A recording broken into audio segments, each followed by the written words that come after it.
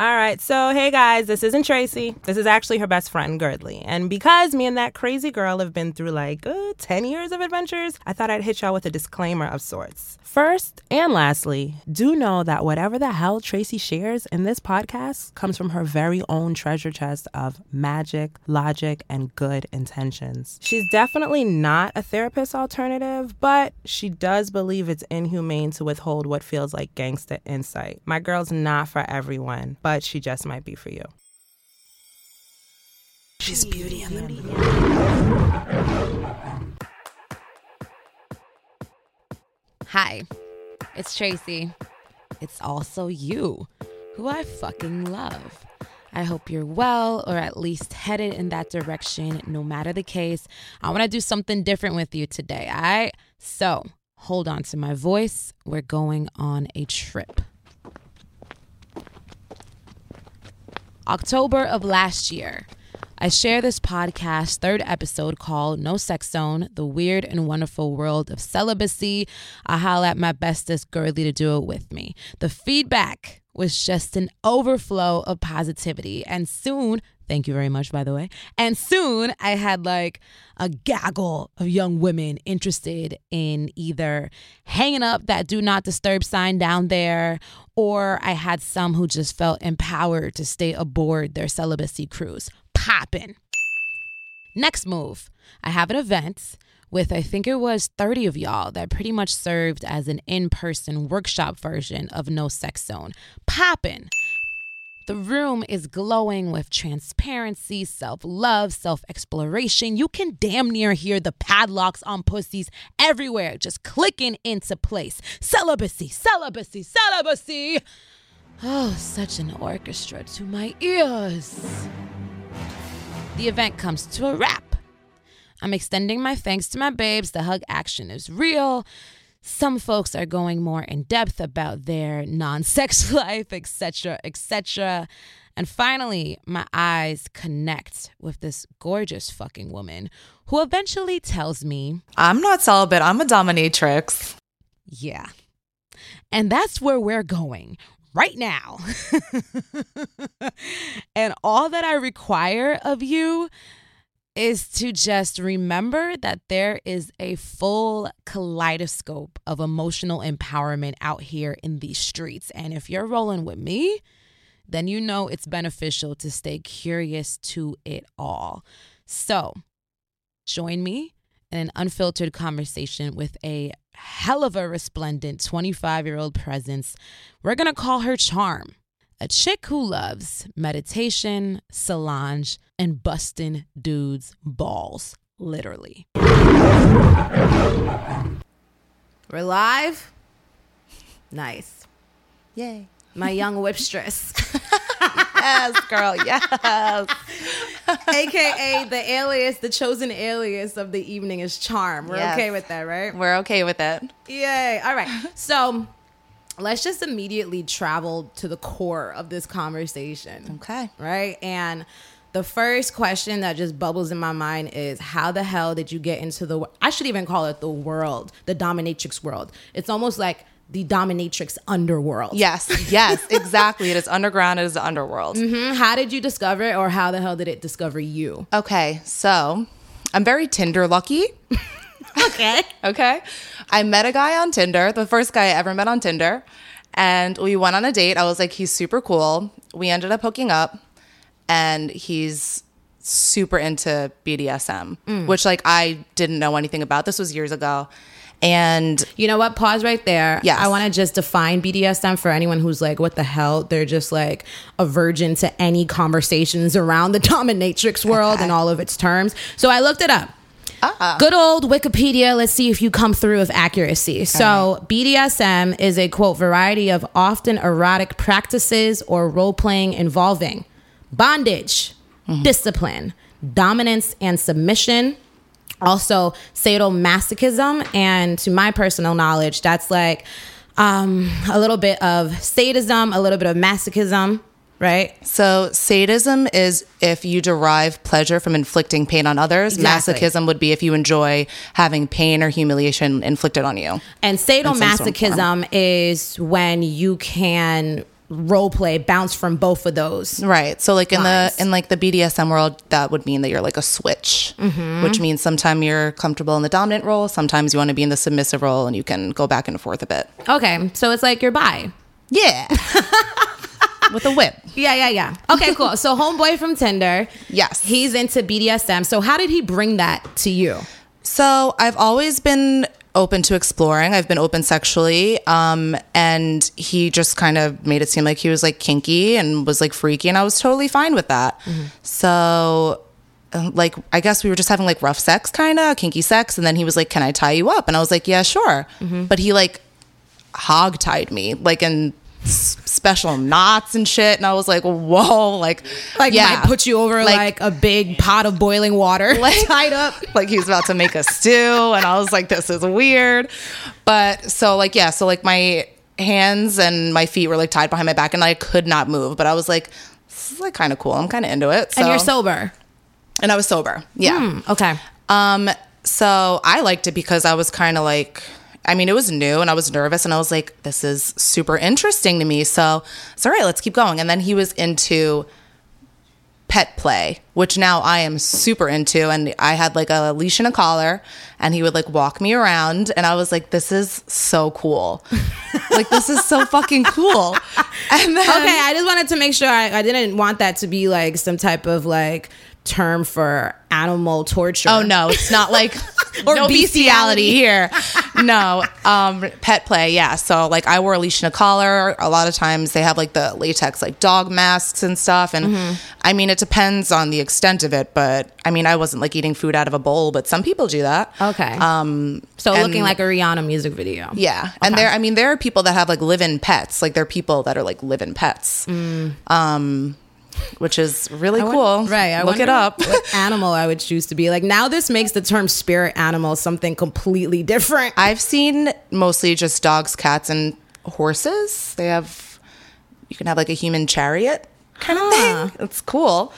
So we were doing that. And then also like the sex was just great. And it was just wild. And I was like, this is like not vanilla at all. And it was just exciting. It was cool. So that was the first time that I was a sub, and I was never dominant with him at all. And then my best friend is super into it with the guy that she's seeing.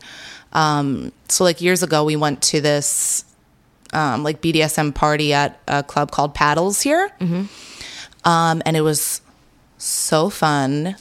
And we like strung this guy up from the ceiling, and we were like whipping him, and we had these like cool gloves with spikes on them, and we just had like all this cool shit, and he was like loving it, and there was like a crowd, and we were like in character, and we were like kind of outside of ourselves, and we just got to like explore like a deeper version of ourselves, and it was so cool. So I was like, all right, like I'm into it, but I never thought of doing it professionally. Okay. And then I was Can I pause you for a second? Yeah.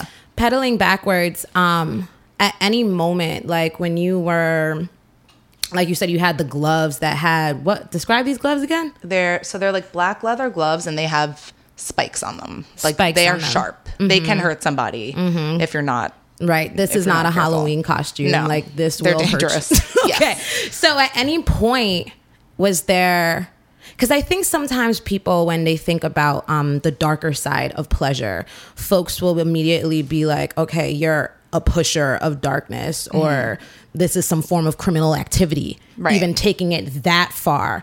At any point, did you ask yourself, yo, what the fuck am I doing right now? And should I be doing this to another person? Like, were you thinking about his psychology in a sense? So I feel like when people think about BDSM, they automatically just think of a picture of like someone like beating the shit out of somebody, and not like the before and after. So like beforehand, you're kind of just mingling with people, and like we met this guy and we just had a normal conversation. He was a really intelligent, like really cool guy. And you have to establish your boundaries, and you have to make sure you're in a safe environment. And even though you don't know each other, I mean, like we didn't pick up on the vibe that he was like cuckoo bananas, and he didn't think that we were gonna like do anything, you know, to hurt him on like intentionally or anything like that. So like you have a conversation, you talk about what you're into and what you're willing to do, what you're not willing to do. And we established like there they use like green was like your like we'll say Like your safe green, term? yellow, red. Yeah. And like yellow is like maybe ease up a little bit, red is like stop. And then you have to respect that.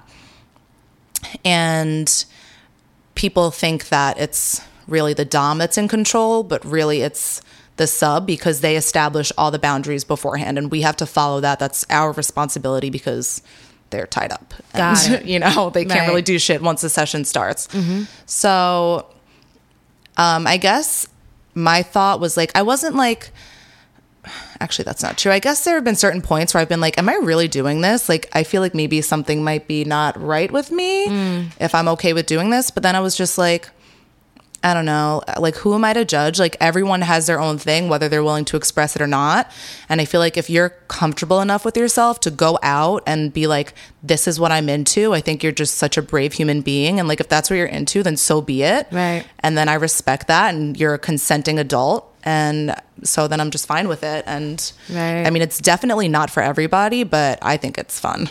Right, right. And so are different flavors of ice cream that are Yeah. not for everybody, you know? Exactly. And like before we cracked the mic, we were talking about how it's interesting when it comes to, so we can call this torture, but there's different connotations Yeah. of torture, right? Yeah. So for instance, a lot of people will be, they can digest this idea of torture if it's in the form of war, where nationalism is involved Right. and there's a sense of protection or punishment, you know? But then the flip end of that, torture becomes something that upsets our stomach when it's in the form of pleasure. Right. And that's when the big flashing red lights that scream taboo come Right. in, you know? Speak on that a bit I because think- you're studying social work right now. Yes. Yeah. So you know about human behavior, those type of classes you were telling me that you're taking. And then what's the other one too? The other human one? Human rights. Exactly. Human rights. Yeah. Right. So I just feel like the issue of sex in general makes people uncomfortable. And then, you know, it's an issue that's just so close to home. If you're thinking about war or, you know, our prison system, how many of us actually know someone that's, you know, in that situation? But if it's like our spouse or our partner or something like that, and you're thinking like they might be into this, it might be really bothering to somebody. But I don't know. Sex is just a taboo issue. And then if you're thinking about it in the form of torture, I feel like we're just so past the point where sex is for just the point of procreation. I mean, like, you know, if we're talking about, you know, years and years ago, I mean, like oral sex was taboo, like unacceptable. Like doing anal is like not okay. So if we're Right. thinking about the shit that goes on in a dungeon, it's like, that's just crazy. But like we were saying, our society is just built on punitive principles. It's based on punishment. We do horrible things to people, whether it's like through the criminal justice or illegally. I mean, if you think about like, you know, gang activity, it's violence. If you think about the criminal justice system, it's violence and punishment. So, and it's a social norm and it's socially acceptable and we applaud people for it and it's accepted here, which I don't think makes much sense if you're thinking about a consenting adult who's being, you know, judged and ostracized for like just doing something that gives them pleasure. Right, You know, right. everyone deserves that. And I think that for some people, it's very therapeutic. I mean, I think a lot of people think like people that go in for dom sessions are people that are in positions of power, which is true. And I think that sometimes those people just need to relinquish that, but they can't let people in their everyday lives know that they need to do that because they don't want them to question their status. Right. And they don't want to come off as being weak. So they have to go to a safe place where people understand that and won't judge them. And that's just a form of self-care for them, which is really important. So Now you remember, Charm, when we initially met and you came to an event about celibacy, yeah. which is like a complete, like a county miles and miles away from where you're residing with your work, you know? Yeah. And I'm curious for you, because to me, the way I've seen sex has evolved and right now, how I feel for myself is that it's very much an exchange of energy. I think about that part, and I'm here for the pleasure. Yeah. Don't get me wrong. Right. But I just, and I don't know if it's because I also think of myself as an empath, and now my spirituality is so intertwined in everything that I do and all of my relationships. But it sparks my curiosity of how you view sex. Like, is it an exchange of energy for you as well? Like, do you ever think to yourself, okay, if I'm dealing with this man who likes this type of morbid entertainment, or likes to just indulge in these things, is that a dark energy? Do you see it as dark energy? And if you do you feel like you consume it? Well, first, I just want to say that BDSM, if you're in a session, it is not necessarily always about sex. Okay. So it may be sexual in nature, but it doesn't always require like a physical release in that way, or it's a release in it, or an orgasm. Yeah, or it's a different kind of release. Like, taking part in the session is what gives them gratification and gives them release. Like, they don't need the intercourse, or they don't need that physical aspect of it. That's not in every case. I mean, definitely some do, and that's just how people get off, and that's fine. But so for me, so it's like cathartic for some people. Like, if someone, maybe when someone's angry, and some folks go for a run, some people, scream into a pillow. Yeah. And some people might hit up charm for a session. Absolutely. I mean, I've had sessions where, guys like don't get hard. That's like, and they're like, that's fine. Like, that's not the goal for this. Like, I can flog someone for an hour, and they're like, I feel so much better. Like, I was so stressed, and I just feel like so much better. And it's such a release for them. And they're like, and I mean, like, sometimes they'll like have an orgasm, but like they won't be hard. And they're like, what the fuck just happened? And they're like, I don't know. Like, that was weird. Like, it was amazing. That was weird, but it's not intentional, So it's like just a really, really intense massage. I wouldn't call it a massage, a painful ass massage for the most part, but it's definitely intense. And it's mental. It's not just physical. It really weighs on your mental state, and you have a lot going on at that time. There's like a lot of different sensations, and oh, Ty, our engineer you, here Ty. is such a sweetheart. Cheese. Yes, Thank cheese you. and crackers for this delightful, innocent conversation. But we were going into the energy part. Like, do you feel like this world produces dark energy? I don't. I feel like it can seem that way, but also, like we were saying before, there's a before and after. So before, you're having your conversation and you're establishing your boundaries, and then you have your session, and really you're acting out a fantasy, and it's based on trust. And then afterwards, there's a nurturing aspect to it, where you make sure the sub is okay, and you let them know that it was just, the fantasy, and that like they're in a safe place. So it's like, in the end, it's a nurturing environment, not so much during the session, but Right. I don't think that it's like negative or morbid or anything like that. It's definitely an energy exchange. There's a lot of energy, and I wouldn't call it negative. I wouldn't call it morbid. I don't really know how I would explain it. It's for like heavy duty thrill seekers. Yeah, it's thrilling. It's definitely thrilling. Yeah. And it gives you a rush.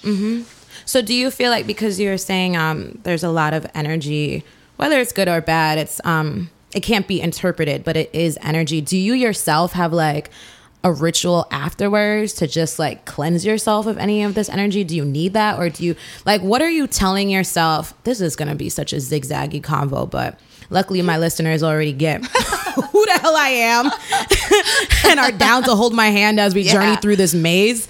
But so to be more linear and clear, do you need to do some form of a ritual before to get into the proper mental state? And do you need to do some form of decompression to detach? So, beforehand, to get into it, like before the session starts and to know what you're already going into, you just like reflect on that, and you kind of like get into character. I put on my outfit and I'm like, I'm feeling hot. Like, I'm not you know, I'm not me. Like, I'm someone else right now. And it's like, it's amazing. It's such a cool feeling. And it's like very therapeutic for me. And I'm like, I get to be this person. And afterwards, I think one of the things I like about being a dom so much is that afterwards I'm like, so why did I just enjoy this? And I really reflect on that, and it just brings up like unconscious thoughts that were just dormant. And I'm like, I really never thought about this before, and it teaches me so much about myself. And it's kind of, yeah. I mean, I love like, well, I guess I would think that like maybe I had some kind of like resentment against men, and it's something I don't like to think about. Yeah. And I'm like, you know, we all have flaws, and I'm like, maybe I do. And I'm like, and that's okay. And this is therapeutic for me, and I'm doing it actually zigzag. Swirl on them. This is school knowledge right here. So Freud, this is very Freudian, but his most, like the most mature defense mechanism, Freudian defense mechanism, is sublimation. And that's when you have like a socially unacceptable desire or impulse, and you channel it into something positive. So Got it. Most Hip hop. yeah. Or like if you have, you feel like you have like violent urges or something to like inflict pain on people, you can become like a surgeon. That's a popular example that they use in school. But unfortunately, people take that too far when they become police officers. Yeah, that's a podcast for another day. Right. But I understand where you're going with it. So, a lot of the clients, you know, some of them are just really cool, down to earth people. I had a client that he was a female supremacist, and he knew this about himself, and he felt that females were superior beings, and he was super happy with it, and that was like his little secret life. But his wife wanted him to be like this macho man, and he couldn't be that. So he took those thoughts, and it wasn't acceptable for him at home or in his workplace, and he comes to the dungeon and he gets to be himself, instead of, you know, like taking it out in a negative way that could get him in trouble somewhere. So it is kind of like a double life for him with that client. That's so interesting, because we always hear the term misogynist. Like, I don't know, it kind of just brought some light to my life to hear someone saying the term female supremacist. Yeah, there are a lot of men. It's Put that on a very hoodie. interesting. This is why I love it. Like, I learned so many things. Like, I'm like, if I saw this guy outside of here, I would be like, ugh, I'd be like, I don't want to talk to you. You're probably such a dick in his suit, and you're a lawyer or you're a banker or whatever. And what do you know? 20 minutes later, you're in the dungeon and you're in some pink fucking lingerie doing Wait, you or him? Him. Oh! Doing a little twirl. And I'm like, yes. I'm like, work that shit. Like, be who you are.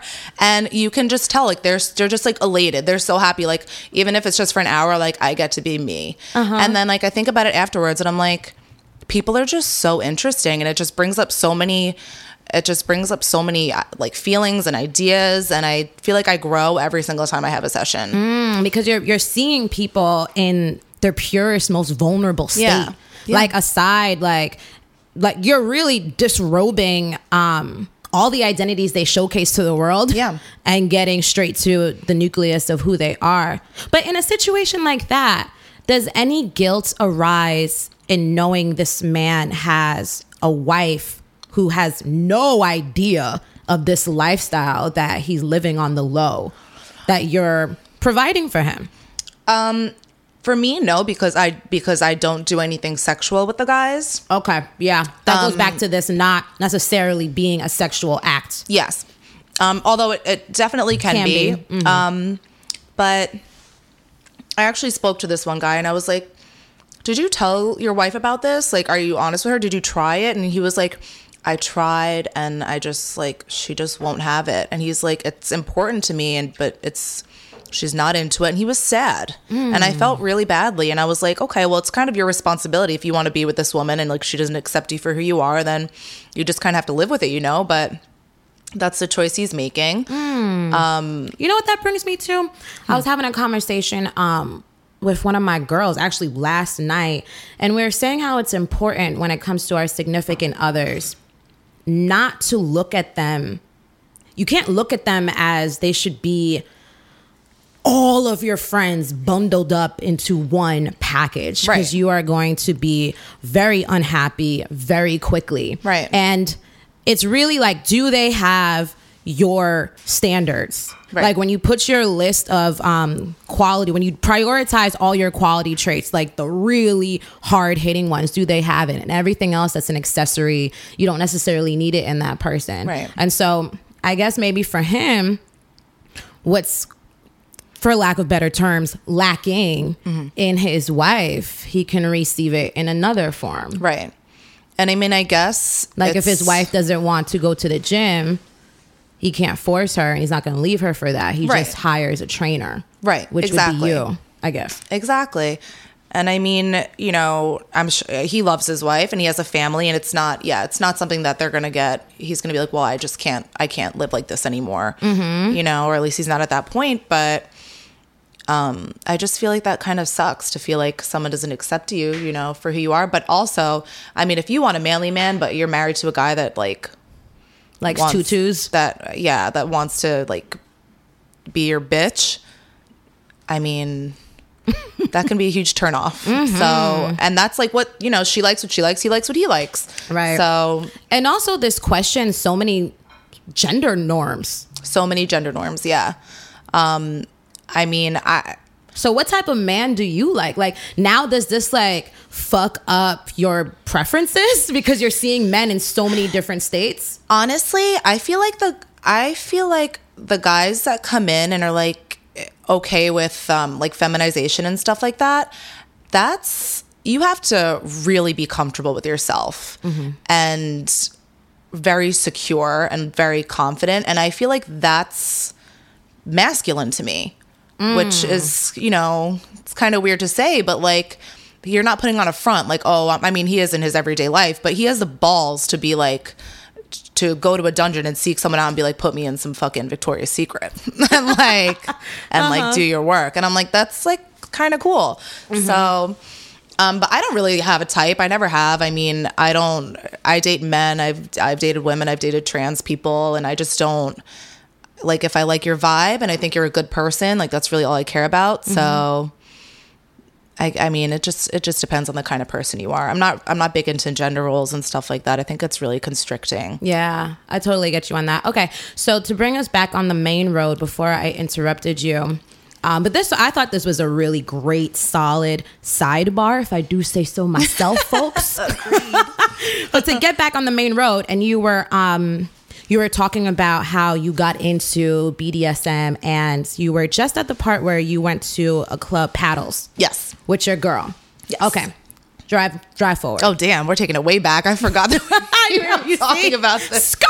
Whoops. Yeah, we took a detour, but we back. Okay. The GPS is correct now. Yes. Okay.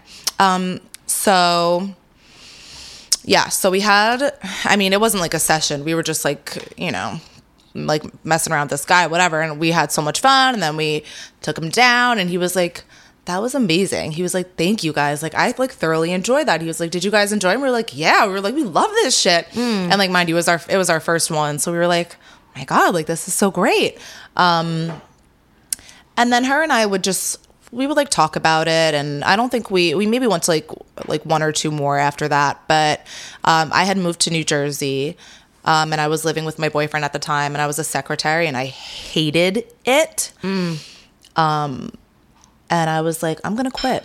And I saw a job posting for a dominatrix in a dungeon. I was like, I'm going to go to this interview. Where does one see this posting? Craigslist? Because if I flip through freaking, you know, I don't know if they still got the freaking job pages in the New York Times. I don't know if this shit gonna be there. Nope, it was on Craigslist. Yeah. I'm like, this sounds like Craigslist. I was like, this like is kind of sketchy. But then I looked up the place, and this wasn't supposed to happen, but there was an article about the dungeon in like the New Yorker or something like that. And I was like, that's weird. I thought that they would be a bit more discreet about it.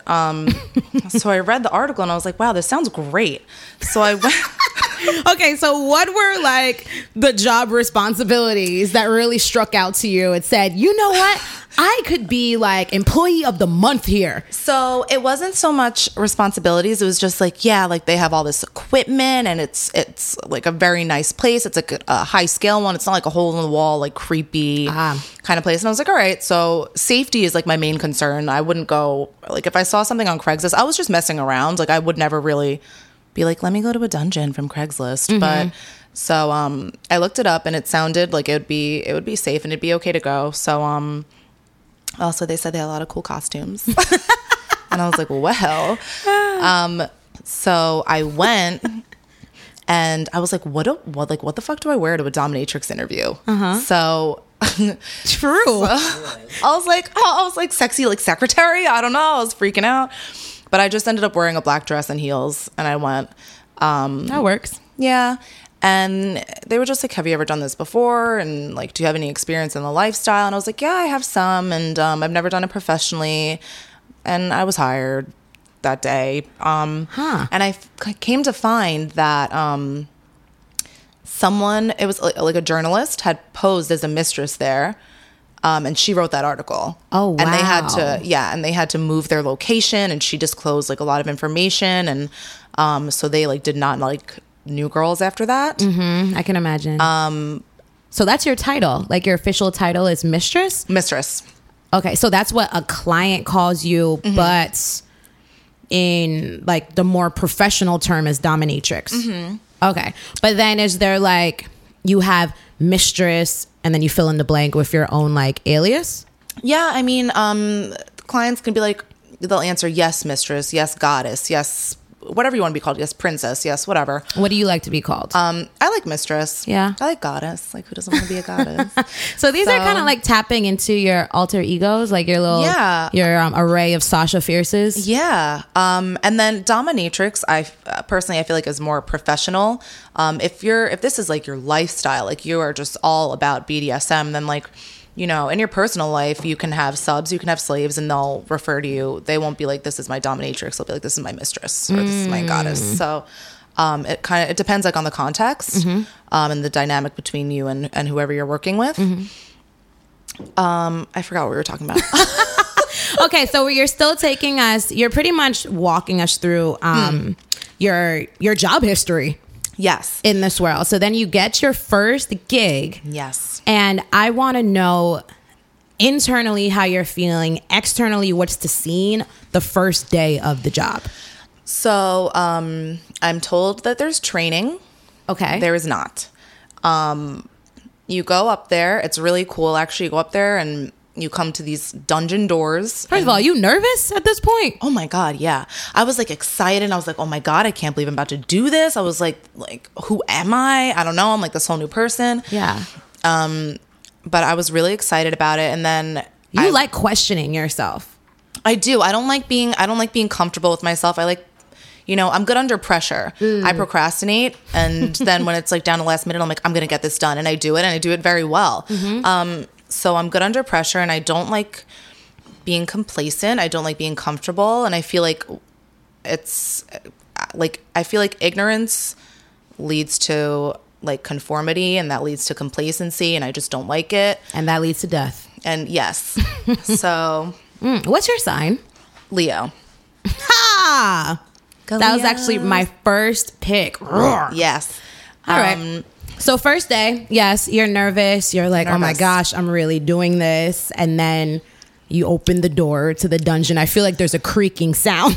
It's a real dungeon door. This place is sick. Like, it is so cool. Like gargoyles. It's like, girl, you love gargoyles. We were talking about this earlier, but seriously, like when I think you would think, it was like some medieval castle doors, and then you walk in, and then it's like an office. But if you go through the other door, it's like a real dungeon. It's sectioned off. Like one section is just for the girls. Okay. And we're all there, maybe like 8 to 10 of us or something, and we're there in shifts at the dungeon. So I walked into a room full of girls that did not want me there, because that's just more competition, and that's, you know. Does it feel like strip club atmosphere? No, I've never been to a strip club. Wow. Would you believe? Maybe that's too tame. Yeah, I don't know. I guess I've just never gotten the chance. I don't know. I've never gone. I'm not opposed to it or anything. Yeah. So you go in, and also this was very exhilarating for me because the girls are all very comfortable around each other, and like you'll go in the room, and like when we have to get ready for a session, we have to change. We all get undressed in front of each other. And when I was younger, I had like body image issues forever. So I was like, I don't know about this. Like, this is kind of weird. And I was like, okay. I was like, I'm gonna do it. I was like, I'm gonna do it. So like I like changed in front of everybody, and I was like, oh my God, like I did it. And I felt, like I felt so much better. So So that was your it first. was interesting. It was like a little boost of confidence. And I was like, okay, this is like a step in the right direction in a weird kind of way. But a lot of the girls didn't talk to me, and they wanted like nothing to do with me because, girls will be there for a day and then just never come back. And plus they're traumatized from what happened with the homegirl who did the expose. Yeah, exactly. Also, a lot of girls will come in and think it's just like easy money, and they're like, yeah, like I'm just here to beat the shit out of somebody. And I'm like, that's not what this is. Do you think is that okay? Like for someone saying that, in your personal opinion, is that a healthy, mindset to have before you get into this? Like is that acceptable? First, I think for someone to be like, yeah, like I'll just beat the shit out of some dude for money is like, maybe like take a step back and look at why you're doing this. I mean, everyone has their reasons. I don't know, but personally, I feel like that's just a little bit, that might be a little bit unhealthy. So there were girls that came in, like they didn't know what BDSM was, like they didn't know what it stood for. They had no idea what they were in for, and they'd have their session, or like they'd hear, like if someone were to come in, a client, it was like a first time client, they'd fill something out, a slave form, and then we'd all read it, and some of the girls would be like, I'm not doing that. So they would sit there and they would not session all day, and then they just never come back. So it's like the girls that have been there for a long time, like I'm not going to take the time to get to know these girls because they're in and out. Yeah. So it took a while for them to warm up. I made a lot of great friends there. But some of them are just like strictly business. They're like, we're here to make money, and that's fine. Right. Because it can be kind of cutthroat. Break time, yo. I don't know about y'all, but epiphanies have been hatching like crazy in my damn brain, making me realize some new goals that need to be made from me for me during the new year. And if you read my newsletter, if you listen to those Moments of Realness audio posts, then you probably noticed that as a solopreneur, your girl, I tend to get overwhelmed easily in these stages of adulting I'm currently in, hence my chosen guiding word of 2017, pacing. All of that to say, if you know you need to get those dreams, visions, intentions, whatever other synonym out of your head and onto paper, because paper makes shit just feel concrete. Shout out to paper. Holla at my goal contracts. They're free printables I've designed that will give us some needed organization and self-accountability. Just go to shesbeautyandthebeast.com/goals. And you know what?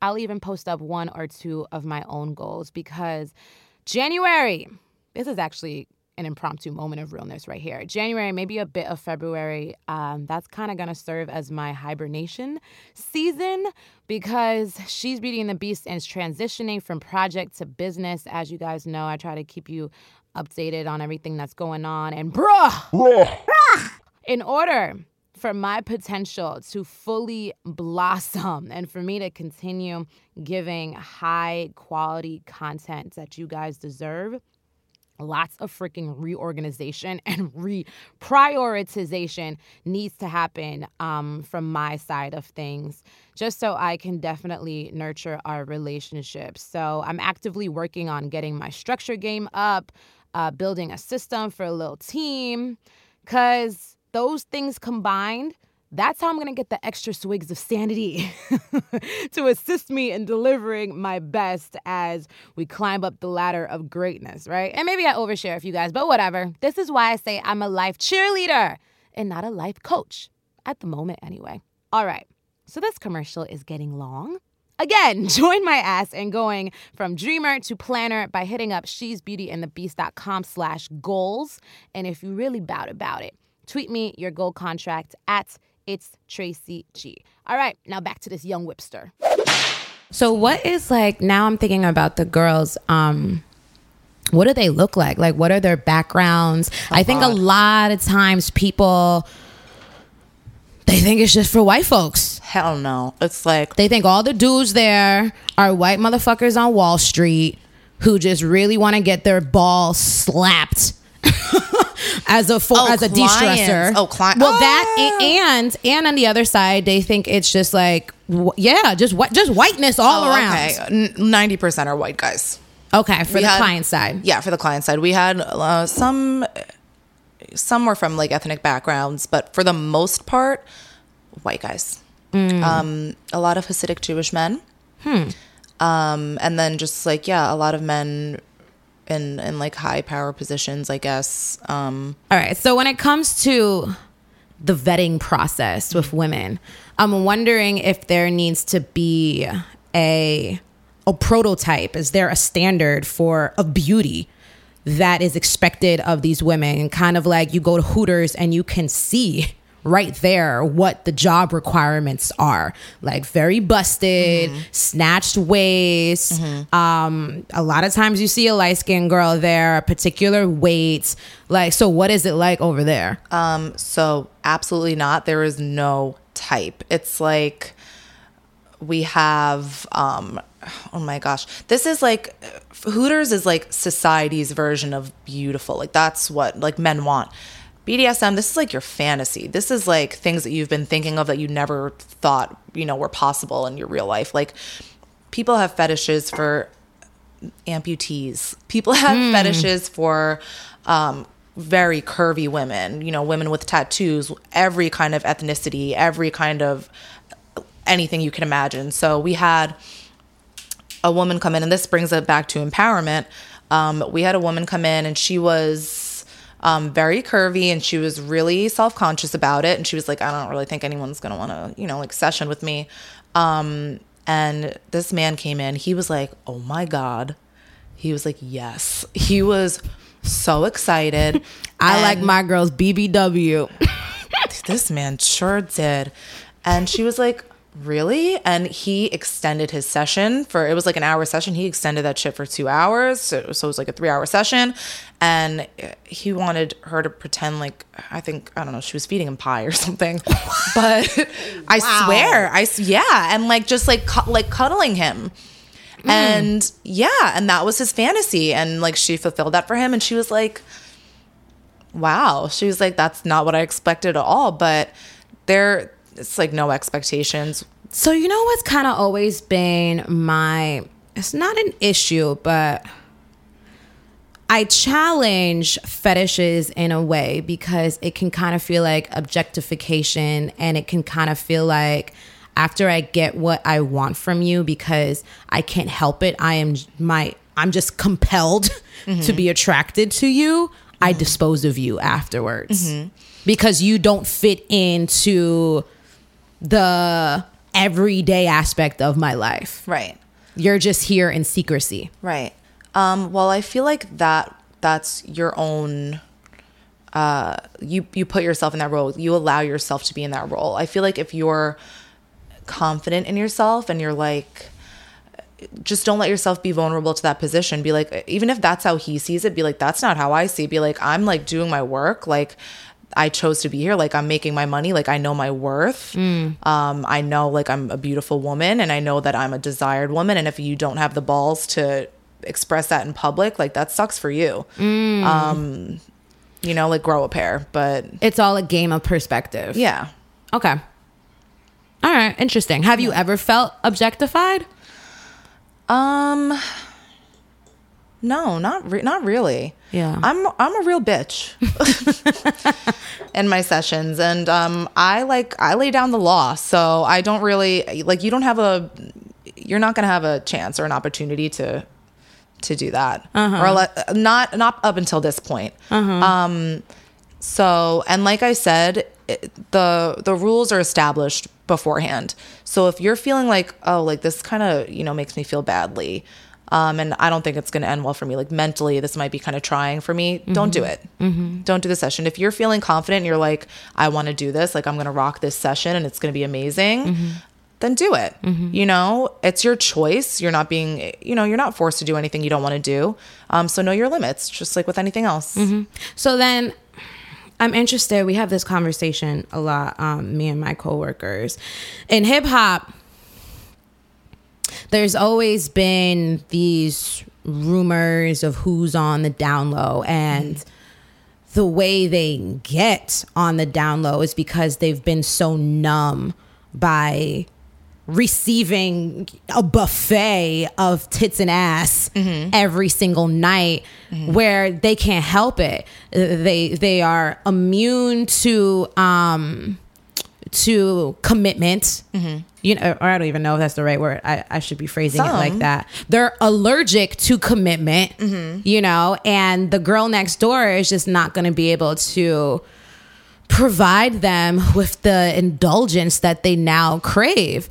And so with this, I can call it is it wrong for me to say if this is an extreme lifestyle?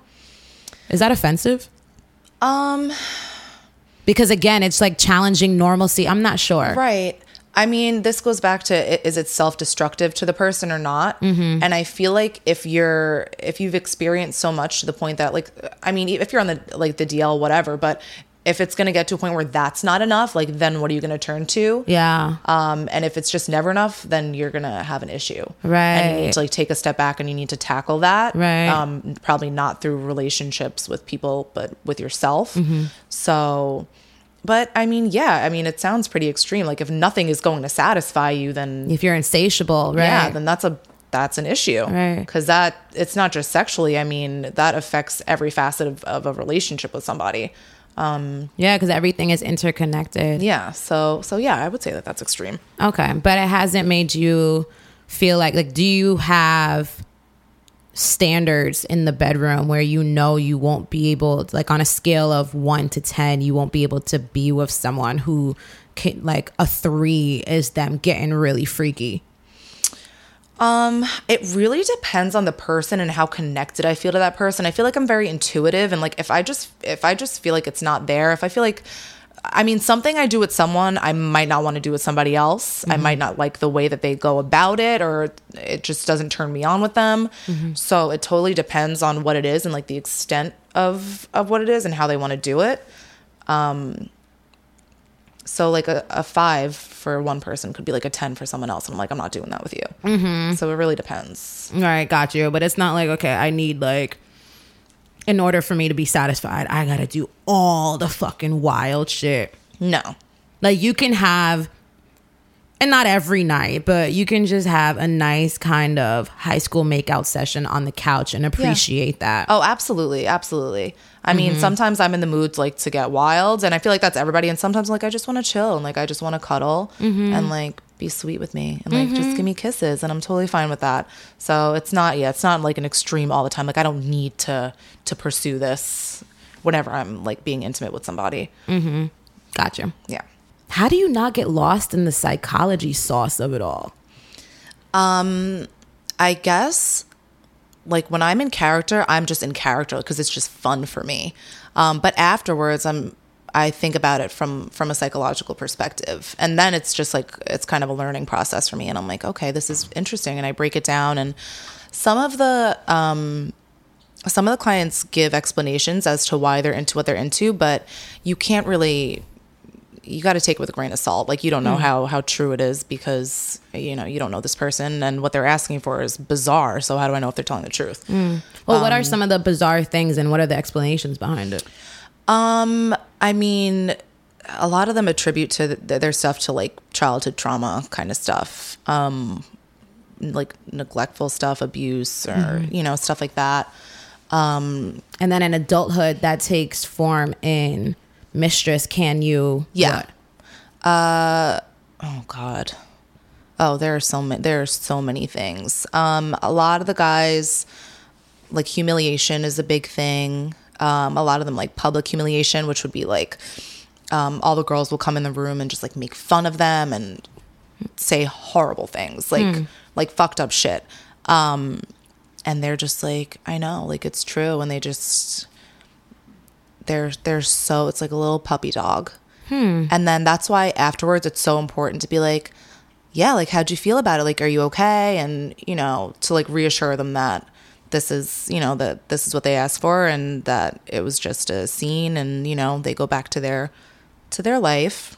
Right. Because I feel like I would be worried in saying all this, you know, whenever we have conversations about suicide prevention, and always within that dialogue is be careful what you say, because you never know how someone can take it and how that can be like the match that just sparks a fire. Right. And they just go and choose self-harm over self-care. Right. That's why if you really don't know what BDSM is and you go into it, like, you can really fuck someone up mentally. So it's just really it's not safe just to assume like this is what it is. Like, if you're going to do it, like, look into it, because it's just very irresponsible not to. Right. So you can really mess with a person. Have you ever had a point where you had to tell a client, like, that's too far for me? No. Huh. I don't think so. No. Also, I mean, we can choose, you know, who we want a session with. And then if we agree to something in the beginning, I know what I'm doing. I know what I'm in for. If they ask for something like mid-session and it's not something I agreed to, I'd be like, I'm not doing that. We didn't agree to it. Like, let's move on. Like, shut your mouth and we're going to do what we said we were going to do. So, and they're like, okay. So, you know. Got you. Yeah. So what do you feel like are the biggest misconceptions that come with your job? I mean, there are some obvious ones, but maybe what can we dispel? Okay, so like we said, one of the obvious ones is that it's not just beating the shit out of somebody. Like, there's so much more to it. It's really like a trusting relationship. There's a lot that goes into it, physically and mentally. And I guess there's so many different, it's a large spectrum of what is considered BDSM. And I feel like a lot of couples are at home are into stuff that's considered BDSM. Like, if you have like a whip at home, or you like to be choked, or, you know, stuff like that. So I feel like it's not, like, it's wrong to, if you're into something like that, even though maybe it's minor, to judge people that are into something that's like a little more extreme, because you don't know their reasoning behind it, you know? That's true. You know what I wonder though, Charm? I wonder for like, when you were giving an example of like some men that will trace this back to childhood trauma, I feel like I would suck at this job, because I'd be like, you know what, baby, you don't need a beating, you need therapy. Right. Like, to go see a therapist. Like, I wonder at one point, when do you say this isn't a healthy escape? We could actually do better for you. Right. Does that make sense? Yeah. I guess, I mean, that for some people is therapy. I mean, there's so many different forms of therapy, you know? True. So that if that's what's most effective, then and you're not hurting anybody else and you're okay, and you're feeling like this is helping me, then that's fine. If it's something that you're asking for and it's just taking you down a path of like self-destruction. Yes, and hurting others. Okay, boom. You know? Yeah, and you know what? Thank you for saying that, because you lightly kind of put me in check and reminded me that there's a full spectrum of what normalcy is. Right. And I was thinking of it as, and I just caught myself of you saying that. I'm like, go to a therapist so that you can get back on your ball to normalcy, which in my eyes would be not, you know, going back to looking at this as taboo. Right. Like, if you're into, you know, sadomasochism, all the BDSM world, and that means something is crooked within you. Right. And but that's not true. Right. That's their normal. Yeah. That's their therapy. And that's, you know, that's fine. Everyone has their own version. But in some cases, I mean, I said like a lot of the clients are really cool, down to earth people. Some of them are not. Some of them really, you know, but this is just like anybody. I mean, a lot of people don't seek proper help for their issues. I mean, mental health is a huge issue, and most people don't get help for, you know, the issues that they have. And they might not be going about it in the right way. So some, you know, people come in and they ask for stuff that's just like something's not right. Like, this isn't, I mean, maybe it's therapeutic for them, but it's not, like, it's fucked up. So they need to try something else. Okay, maybe I'm just like really perverted, or this is my inner dark side who's come out to join us. But I need an example, por favor. All right. So there was a guy who, and I did not session with him, but he came in and he beat a girl. Like he was, if you come in, the guy can choose if they want to be a dom or a sub. Okay, that's at that particular dungeon. Is it like that everywhere? I'm not sure. I think so. I believe so. But don't quote me on that. I'm not sure. Okay. So I did one sub session. I didn't like it. I'm more submissive in my personal life, and like professionally, I just love being a dom. Mm-hmm. So a guy came in and he was a dom, and the girl was the sub, and he like went to town on her face. So the manager had to go in. She broke his nose. Wow. And he doesn't like women. Like he hates women. So it's, yeah. In that case, can you call 911 and press charges? They will not. Huh? Why is that? Is it in the contract? What contract? Oh, I don't know, girl. Let me just throw my assumptions in the trash. No, it's just that it's tough with a business like that. I mean, it's a totally legal business. It's just that it's like a blurred line. So they don't want to get the police involved. They don't want attention. It's a very discreet business. Mm-hmm. It's a small community. They don't want to draw attention to the girls or the clients. So I mean, I'm not justifying this at all. I understand what you're saying. But it's just they won't do it. So there's never been like for you a moment that was so disturbing that just rocked you and you were like, I can't be a part of this. Because even there'll be some times where like I'm interviewing a whack ass fucking rapper and I'm like, yo, I need to piece out the entertainment industry. And it will just be because of that, or I gotta fucking deliver entertainment report and I'm like, yo son, but you kind of have a high tolerance for pain. Yeah, I have a high tolerance for stuff like that. So if I had a session and it was like really bizarre and I was like, this was fucked up, I just won't session with them again. Okay. Because everyone's sessions are so different, I kind of didn't let it ruin it for me. I was just like, I just won't do this one. I see what you're saying. Right. Mm-hmm. This is so interesting because I'm tying this to like more scenarios that someone would be used to. So like, for instance, the first thing that came to mind when you said that is how a lot of folks can have one bad interaction with someone and they completely shit the entire community. Right. You know what I mean? Like right. Someone could have a horrible experience with one white person and they're like, all white people are fucked up. Right. Any type of race or one person, or, you see dudes all the time. They'll have a bad experience with a woman who's rocking a weave and they're like, I hate weave. Meanwhile, they're freaking worshiping Beyonce. Right. I don't like to generalize. Yeah. I feel like in general, but this is definitely not like the kind of industry where you can BDSM is just so much. You can't put it in a box, you know? Yeah, so I won't, based on an experience I have with one or two clients or whatever, it won't change my mind about the industry as a whole. Right, because the good experiences are just, the good outweighs, right, the shitty. I get it. Okay, so now talk to me about revealing this part of your life to your friends. How long have you been in this world now? Professionally, a year, maybe a little over a year. Oh, wow. Okay. So you're still a freshman status. Okay. So for this year, have you dated someone during the period? Yeah. Okay. I've been with my friends. I've been so honest about it, but I feel like I just surround myself with like-minded people, and I know that like they'll be accepting of it. And if they're not, I'm fine with that. If I tell someone that I'm dating and they're like, what, really? And they judge me, I'm like, I don't want to be with you anyway. Does it feel like a secret? No.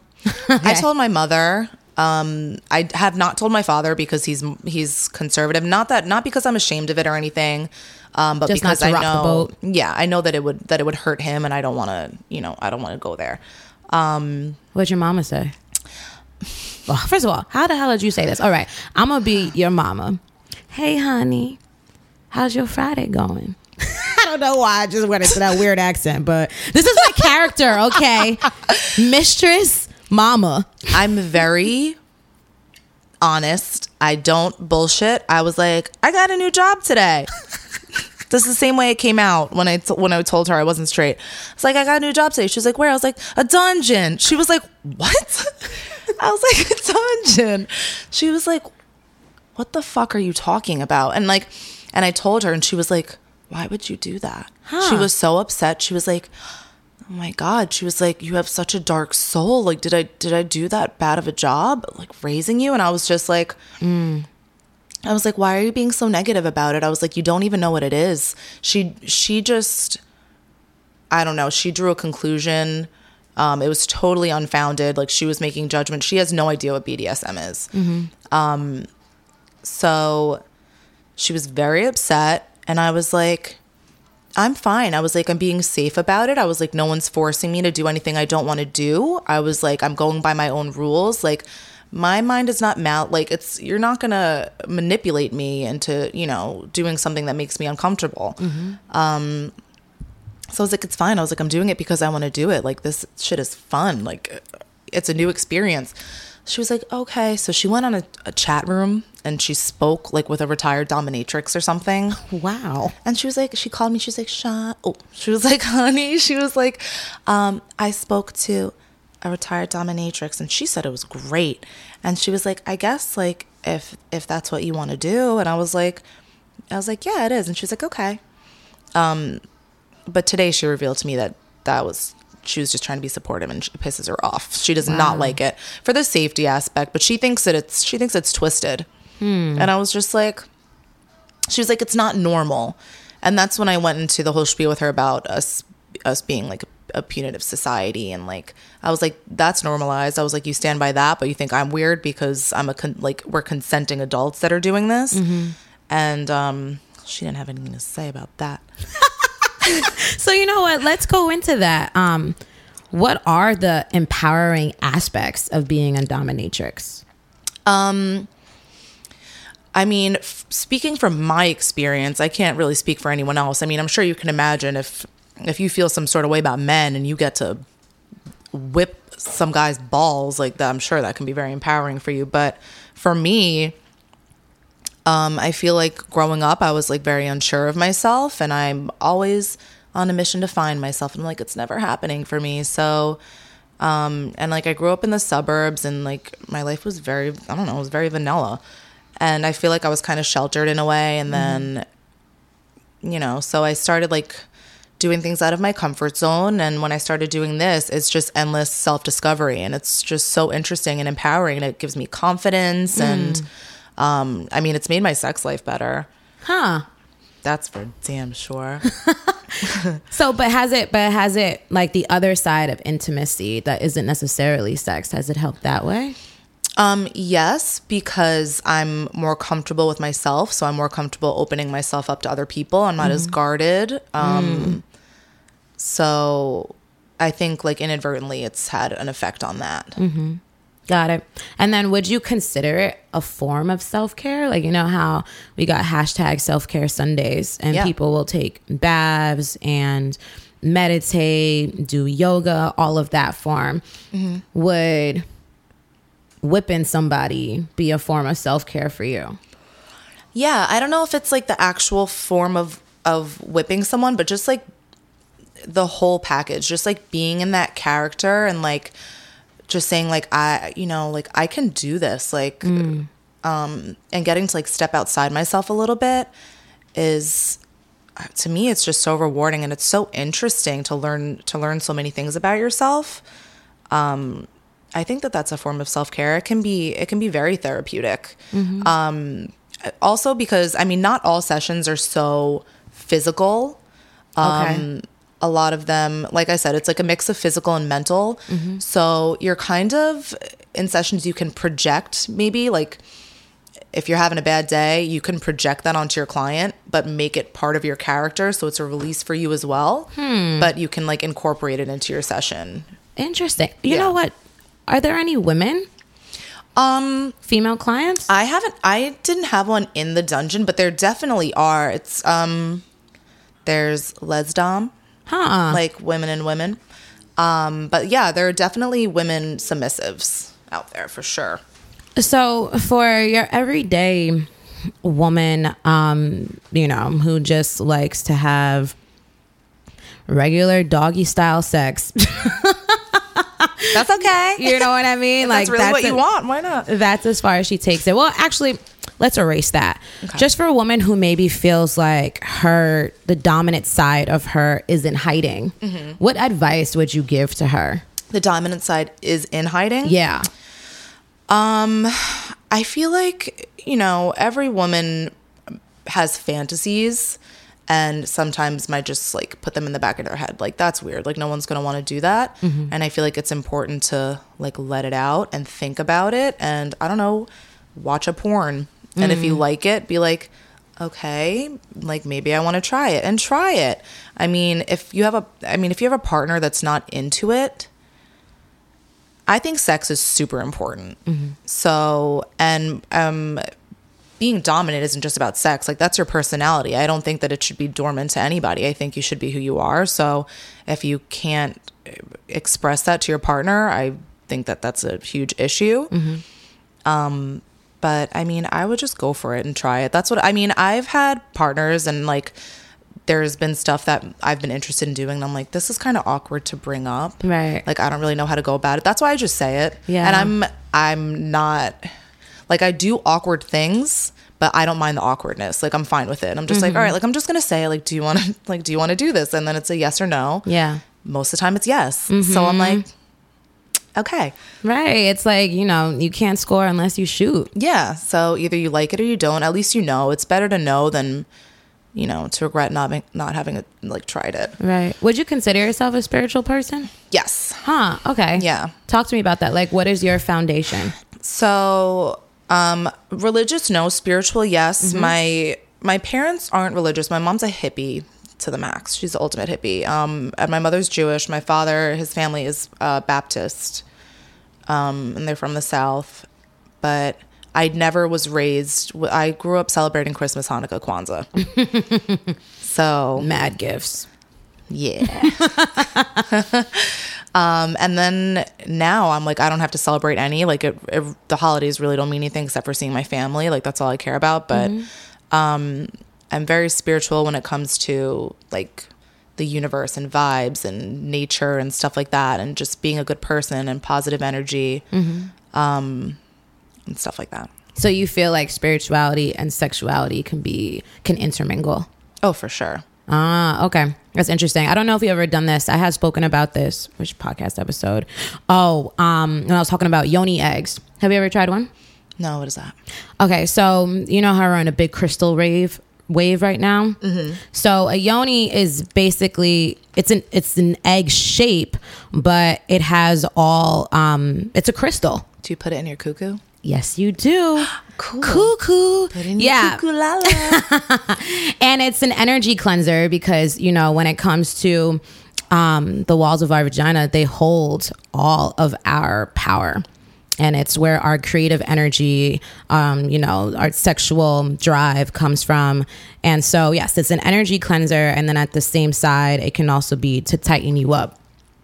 Oh, physically. okay. I feel like you would be into it. But in that episode, cool. I was talking to Shakara, the chick that I was interviewing, and she actually produces yoni eggs and she sells them on her site, Nirvana Wild. And I was saying how I had been practicing a higher level of masturbation because I understand that sexual energy is synonymous with creative energy, at least in my opinion and others' opinions. Instead of, as I'm about to orgasm, thinking about more lust. Okay, this guy or this girl is doing this on this left nipple and on this right side of my clit. I'm thinking about, what do I want from the universe?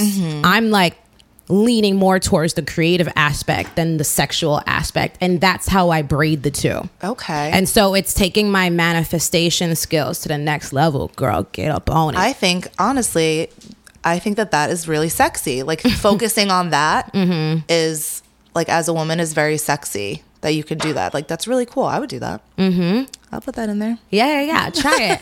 I would.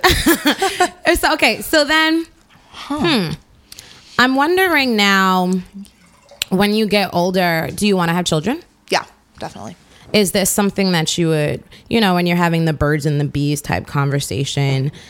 Because, like, if I marry, well, I predict that I will be marrying my current boyfriend. Mm-hmm. So I'd be marrying a guy. I still would want my children to know their mother is bi. Mm-hmm. When we have our first conversations around sexuality, that will be brought up. So for you, is that something that you feel like is necessary for children to know? Do you think, like, as a young girl is entering her stages of adolescence and her sexuality is blooming and she gets her period and her breast size is increasing, should she also know about this option of being a dominatrix as a sexual lifestyle? I think that, it depends on the age, but I think that, like, if they were maturing and they stumbled upon it and they brought it up to me, I would be, like, totally open and honest about it. I don't want to, like, influence them in any way and be like, hey, like, you should try this, but if they're interested in it, I would be totally open about it. I wouldn't be like, oh, like, don't look at that. That's like blasphemous. I don't know. But I would just be like, yeah, we'll talk about it. But I would not, like, in a vulgar way, just like, yeah, there's nothing wrong with this as long as you're responsible and, just like I would go about anything else. So, yeah, I feel like exploring your sexuality is very important and I'm totally open about it. And I was the same way with my mom. Look how I turned out.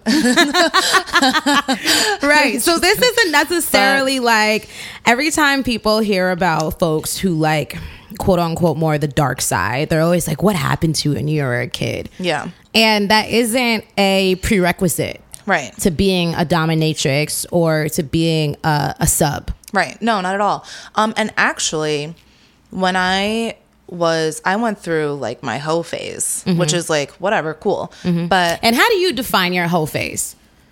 Because I feel like it's just different. Promiscuous. I was just promiscuous. But and, like, I would have, like, one night stands or whatever, and I was like, yeah, like, I'm finding myself, I'm exploring my sexuality. But I, like, honestly, I did not really like having one night stands, but I kept having them, and I was like, I don't know, it's a part of self-exploration. And, yeah.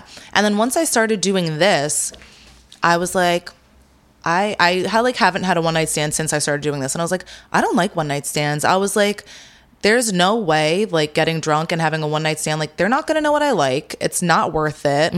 And it's just like, I'm so much more secure in myself to know that, like, it's such a waste of time. So, and I haven't done it since. And I still feel like, like, I still have, like, I'm not in an exclusive relationship or anything, but I have, like, longtime partners that, like, we get to, like, know each other and, like, know what we like. Like, friends with benefits type of deal? Yeah. Okay. So, because, sex gets better once you keep doing it with the same person for the most part. Yeah. As opposed to just, like, a drunk one night stand. Although some married couples could tell you otherwise, but hey. Well, if you do too long. Just kidding.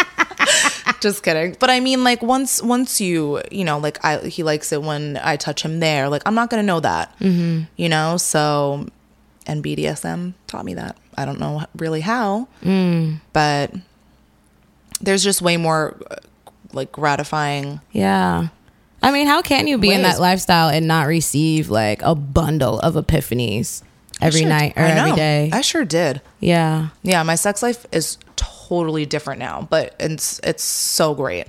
And I'm not, I don't incorporate BDSM into my sex life all the time. So since we're on the subject of everyday sexual activities, it's interesting because we've seen the role of women shift in our professional lives, but I've also taken notice of how it shifted in our personal lives. And we'll have women who are very much, the HBIC when they go to work, but they walk into their apartments, into their homes, they step into the bedroom and they want to be choked. Right. Like, there is a big time choking trend. Yes, there is. And there are many participants and stands of it. And since you're just like me and you have a high interest in psychology, and guess what, folks? If you're into choking, then you're a little bit into BDSM. Yeah, because it's like a light version. Yeah, it can be a light version. It can be extreme, but I think in this case we're talking about the light version. Right. But like, give me like your theory behind that. Like, what do you think is the psychology of it? So, if you look up what BDSM is, a lot of times it'll say it involves the relinquishment of power, or it's a power exchange. So, and like I was saying, men in powerful positions, they go to the dungeon, or they have a dominatrix and they want to be submissive because they feel like they need to relinquish that power. They need that escape, and it goes, it's the same for women. So, but I feel like men are more inclined to be like, yeah, I'll choke you and take on that dominant role, than women being like, to their boyfriend or whatever, I want to choke you out, and they're like, no, like that's weird. So I feel like for women to do it at home, it's more accepted because women are seen as being more submissive, and men are okay with that. So it has a lot to do with your social conditioning. Yeah. As well. Because, and here's the thing, there's nothing wrong with being a woman and also wanting to play the submissive role. No, absolutely not. That isn't a form of anti-feminism. No, absolutely not. So long, because you can feel empowered on your back. Yeah, you can feel empowered being a submissive. If you are naturally a submissive person, and that's how you derive pleasure, then that's empowering for you. Right. That's a release for you. You don't have to be in the dominant role to be empowered. So you don't have to be in power to be empowered. So, and I think a lot of people, because they don't know what BDSM really is, and it's not like it's just out there for everyone to see, So a lot of people don't realize that choking is, considered to be, BDSM. It's in there. Right. So, so is spanking. And I mean, absolutely. And a lot of y'all, people, like a good spanking. Got some freaking palm prints on your ass right now. If you're saying choke me, spank me, pull my hair, which is very common, that can be considered BDSM. Absolutely. Okay. So then let's travel to the complete opposite of everything. Celibacy, which I have been a fan of. What do you think about that? I guess I don't really know much about it other than the workshop. But I feel like if that's how someone feels empowered, then it's great. I mean, if that's what you have to do for yourself, then I think it's wonderful. It's different for everybody. So, right. But it wouldn't be a form of empowerment for you. I don't know. The way I see it is that because I was like so self-conscious and I had so many confidence issues, like I had an issue with intimacy, like a huge issue with intimacy. And then define intimacy, because I feel like so many people, because intimacy can be as sexual intimacy, I'll say. Oh, okay, yeah, because I was gonna say it can be as subtle as holding hands. Yeah. No, I had a huge issue with sexual intimacy, so I was a prude. So me like discovering my sexuality and becoming more and more comfortable with it, the more empowered I feel. Got it. So, and I feel like more in control of myself. So that's why I feel like at this point, probably not. But I mean, the future, who knows? Yeah. Because you're open to everything. Yeah. It seems like, I mean, for the most part, or more than, your spectrum is rather wide. Yeah. Yeah. That's dope. This has been, Charm.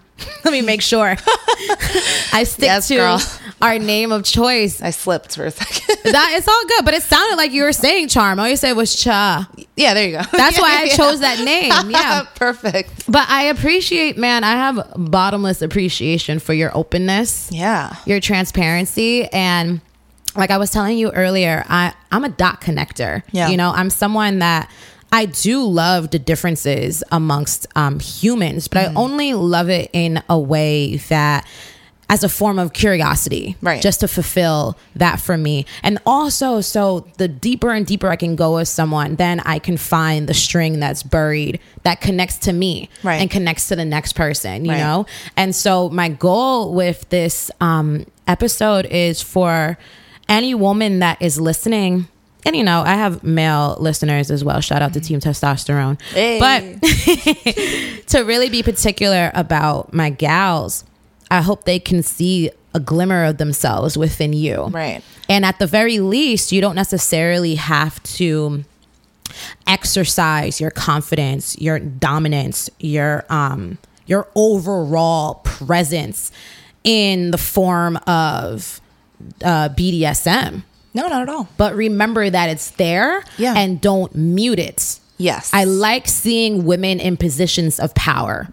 You and me both, girl. You know what I'm saying? Like, and that's in a variety of mediums. And I like what you represent, because at the end of the day, it's just a reminder to make sure that you are standing with your chin to the clouds. Absolutely. And even though, you know, I do that, I mean, I'm very successful. I'm in graduate school. Yes, I mean, yes. you know, I'm an intelligent woman and I carry myself very well, and that's very important. And I feel like if you're into something like that, or whatever it may be, like, don't think any less of yourself. Don't judge yourself. And I just feel like it's really important not to be quick to judge other people, because you do not know what goes on, you know, behind closed doors. Absolutely. And with that said, y'all have a spanking ass day.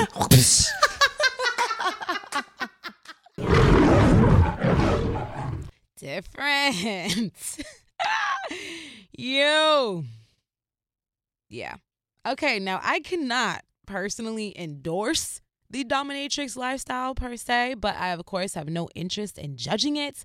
And honestly, yo, I was still bloated with questions hours after my conversation with Charm. So if you, in fact, want a part 2, please let it be known. Tweet me at It's Tracy G, ITSTRACYG, or you can shoot me an email personally. That's at Tracy, TRACY, at itstracyg.com, because this chick is all the way down. And if there were to be a sit down part 2, I would focus more on how being a dominatrix affects her spiritual development and so forth, because I do feel we could have walked down that avenue a bit longer. However, I did end up shooting her a text a couple days later because I wanted to see if she felt like being a dominatrix was her purpose, and she said, No. I feel like I fit in the niche of BDSM because I have a more dominant personality and I'm very open-minded, and I enjoy it. It might fit into what I want to do career-wise in some way, but I don't feel like being a dom will be my career. I feel like human rights work is my calling, and being a dom, and she squeezed in here in parentheses, sex worker, fits into that. End quote. again, different. I hope this episode inspired you to question and embrace your full truth, those idiosyncrasies we all have, and those paradoxes that are also tangled within us. And all of that along with those of others. Visit shesbeautyandthebeast.com for my full menu of episodes, audio vision boards, those gold contracts I mentioned earlier, my morning wake-up calls, and just my overall caffeine for the spirit. You heard me? But above all, keep the soul lit. I'll holla at you later. Love you. Still saying Merry 2017. You can't stop me. She's Beauty and the